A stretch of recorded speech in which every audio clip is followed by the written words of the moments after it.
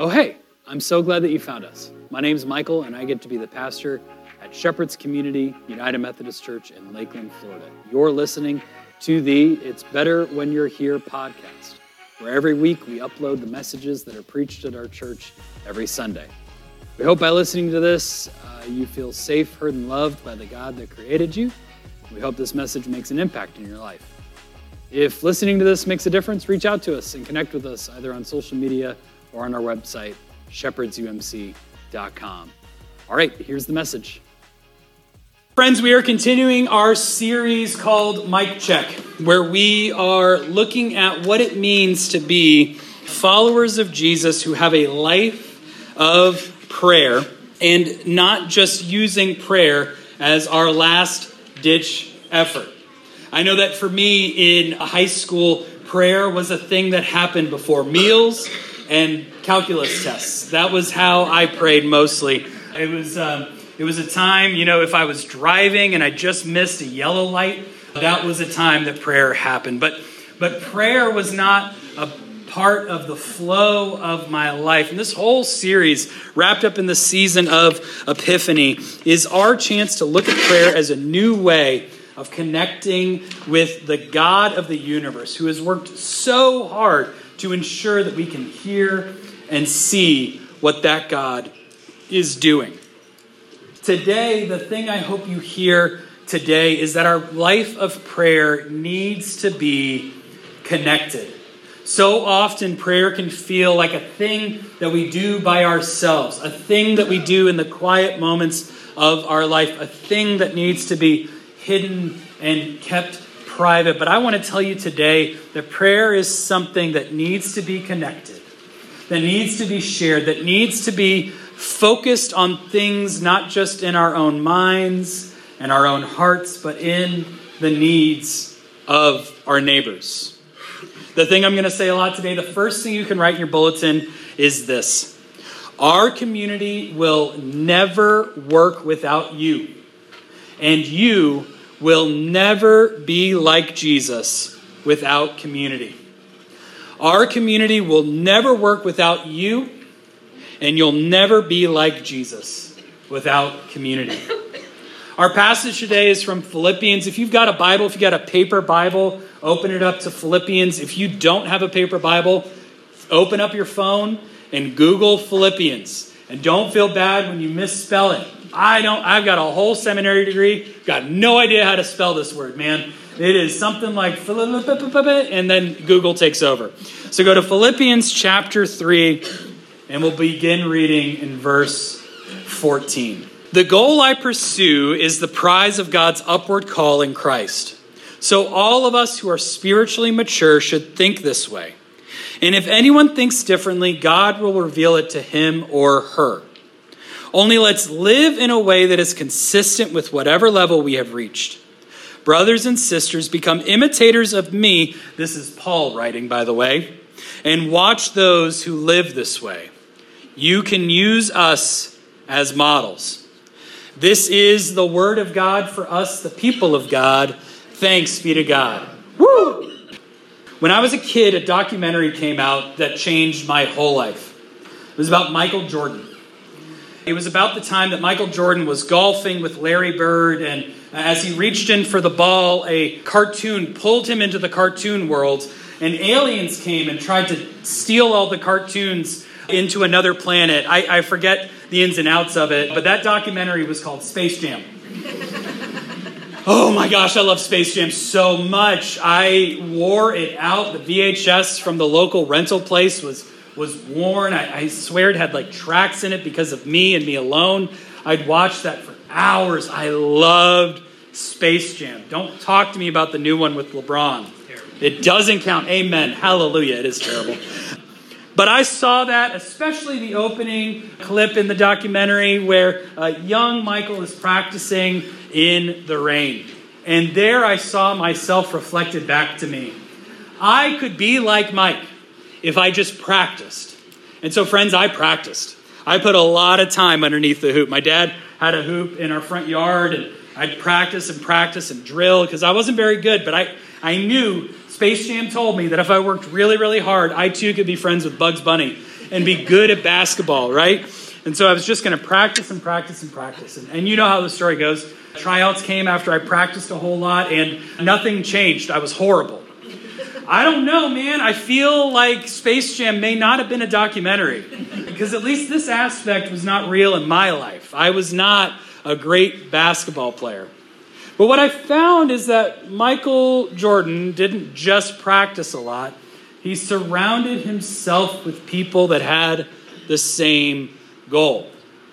If you watch the actual documentary about Michael Jordan, you'll see that Michael was good at basketball, but he was great at working on a team. He surrounded himself with people that had the same goal as he did, and because of that, he had a lot of rings.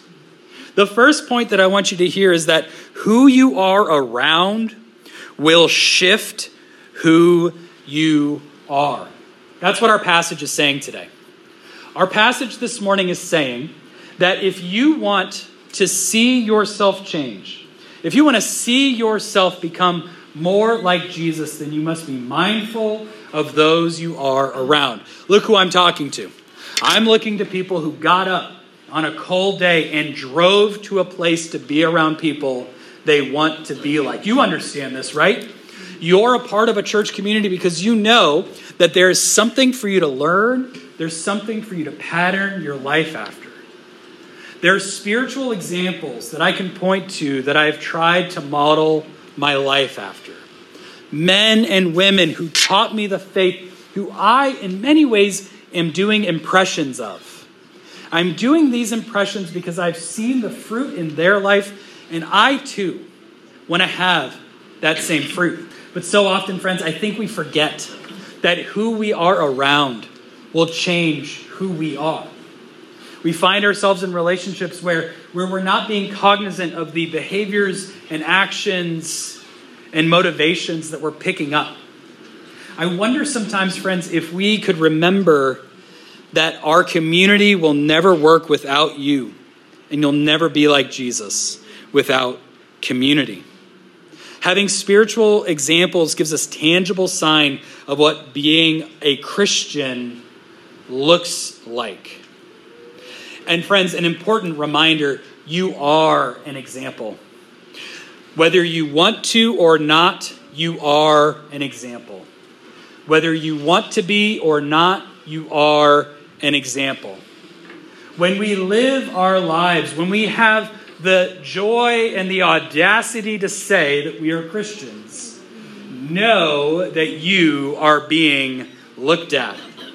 The early church had to decide what a Christian would be like, what that would mean in culture, what that would mean in their world.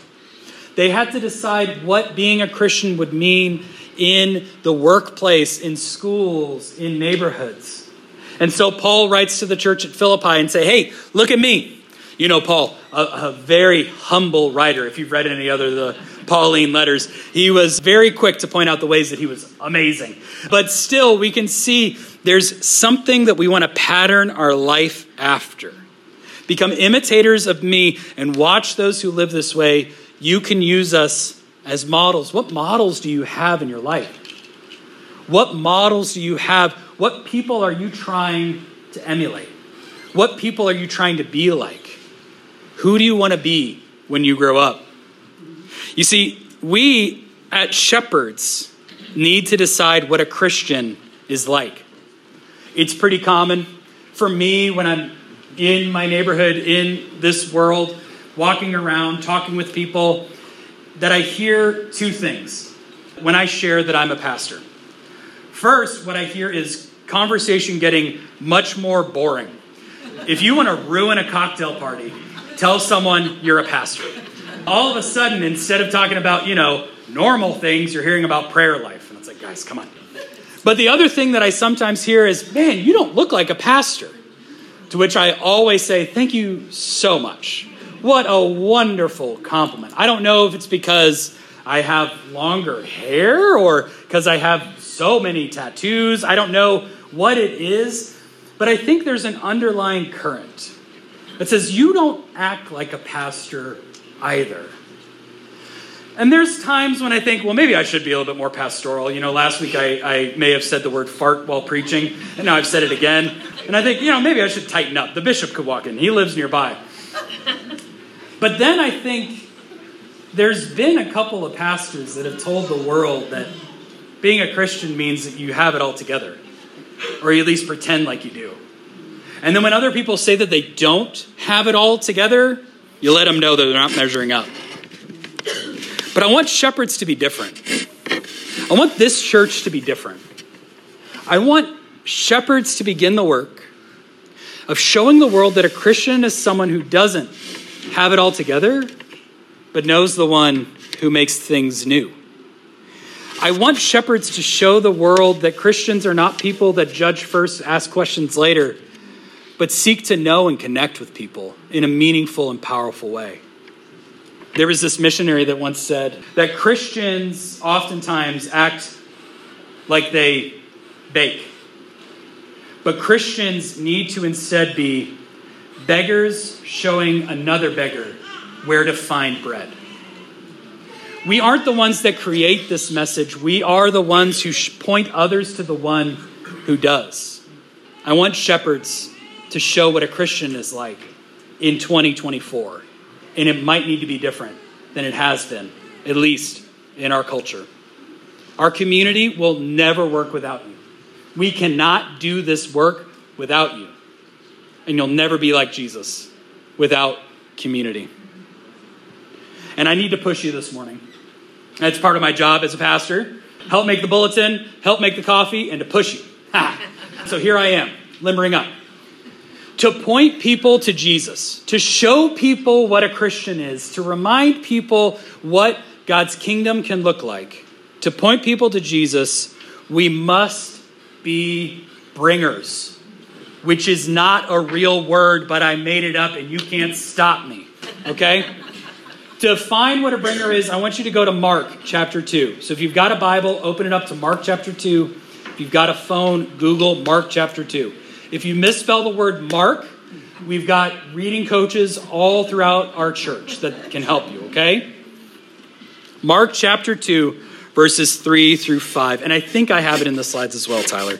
Some people arrived, and 4 of them were bringing to him a man who was paralyzed. And him here is Jesus. They couldn't carry him through the crowd, so they tore off part of the roof above where Jesus was. When they had made an opening, they lowered the mat on which the paralyzed man was lying. When Jesus saw their faith, he said to the paralytic, "Child, your sins are forgiven." Every time I read that passage, I think of the people that carried my lazy butt into the presence of Jesus. I think about the people who carried me.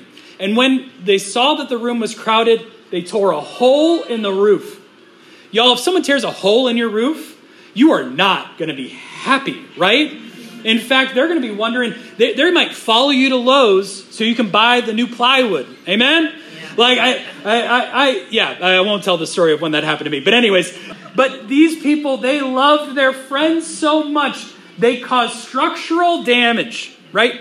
They loved their friends so much, they got on someone's bad side. They loved their friends so much that they carried him. Nothing got in their way. They saw a need. They saw a solution. They brought a friend to Jesus. Amen. And it was the faith of the friends that changed the man. I don't know if you guys understand this, that it wasn't just the faith of the paralytic man who believed that Jesus could heal him, but it was the faith of the friends that changed this man's life. How many friends do you have today that need you to have faith in them? To have faith in Christ so much that you will bring them along. All right, here's my push. Y'all, we are so friendly. Big smiles. I've served churches that I was like, y'all, Jesus rose from the dead. You can smile. And it's tough to teach someone to smile. It is hard, but I've never had to teach you to smile. The thing I need to push you on, we need to become people who bring. Amen. Not people who invite. And the difference is here. They couldn't carry him through the crowd. Oh, I invited them, but they didn't want to come. They couldn't carry him through the crowd. Oh, I invite people to come all the time, but I haven't seen anyone come along yet. So they tore off part of the roof. Hey, when am I picking you up? Hey, you couldn't come on Sunday. Here's the podcast. Hey, we're having a spring fest, and I think you should come. What time am I picking you up? Nothing stopped the friends. They got tired of talking and decided to start doing. Friends, our community will never work without you, and you'll never be like Jesus without community. Now, at the beginning, I promised you a sermon about prayer, and now I've got you talking about evangelism. I understand that there may have been a switch here. I'm also calling Space Jam a documentary. I get it. It's a little weird, okay? What does this all have to do with prayer? Well, we pray for so many things, often forgetting that we are God's hands and feet. We pray for so many things, often forgetting that we are God's hands and feet. I don't know if you've got a person that keeps getting wrapped up in your prayers. If you've got a part of your neighborhood that keeps getting wrapped up in your prayers. If you've got something in your life that keeps making appearances in your prayers. But friends, I wonder if that's the Holy Spirit telling you that there is work to do. That there is something for you to do. St. Teresa of Avila said this, and we've got an image with a prayer on it here. Christ has no body now but yours, no hands, no feet on earth but yours. Yours are the eyes through which Christ looks compassion into the world. Yours are the feet with which Christ walks to do good. Yours are the hands with which Christ blesses the world. When we recite the Apostles' Creed, we say that Jesus has ascended into heaven and is sitteth. Love saying sitteth. Sitteth at the right hand of God the Father Almighty. And then we also say that the Holy Spirit comes and dwells within the unified church. Here we are carrying the Holy Spirit. Friends, we are the hands and feet of Christ. When we look around and see a broken world and wonder why God has not intervened, let us look to our hands and see the hands of Christ. When we see people hurting and lonely and wondering why God has not walked towards them and shown them God's love, may we look at our own feet and wonder why those feet have not walked to that loneliness. When we see the world in need of compassion and grace and forgiveness, may we look in the mirror and see the eyes through which God is showing compassion. We are the hands and feet of Christ. It is up to us, friends. If you've been praying for a friend, ask them what time to pick them up. If you've been praying for your city, ask a stranger when they'll be here to be a part of this community. When you're praying for the world, share what we are doing here on these 10 acres. When you're praying for yourself, it's time to start a community. It's time for you to create that community. And so here's my push once more. This church needs to grow in our willingness to bring, not just invite, but to bring, to have folks come alongside. The discomfort there is the fear of being awkward.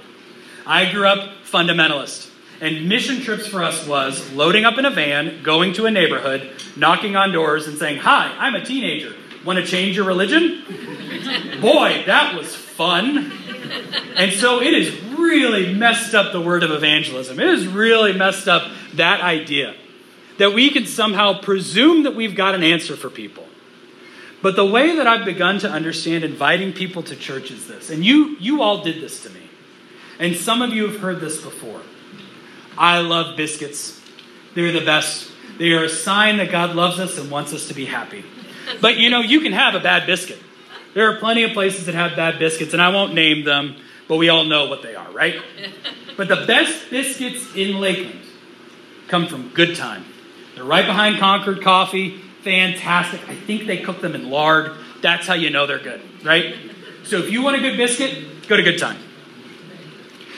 Why don't we view inviting people to church like we do telling people the good news about biscuits? This church is a place that will love you regardless of where you are, because we know where we are, and that's in need of God's grace. This is a church that will welcome your family however it looks, because we know that God has called us to be family for those who need it.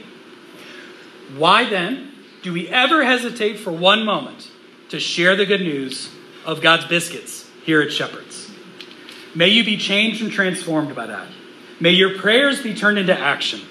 May you look at your hands and see the hands of Christ. May you look at your feet. May you look at your eyes and see Christ's love in this world. Let nothing stop you. Rip open the roof. Lower your friend down. And may the faith of your love change the world around you. Let's pray together. All right, friends. I hope you heard something in today's message that made an impact in your life. Helped you know that you're loved by God and inspired you to do something about the gospel that is offered to you. Now receive this blessing as you go.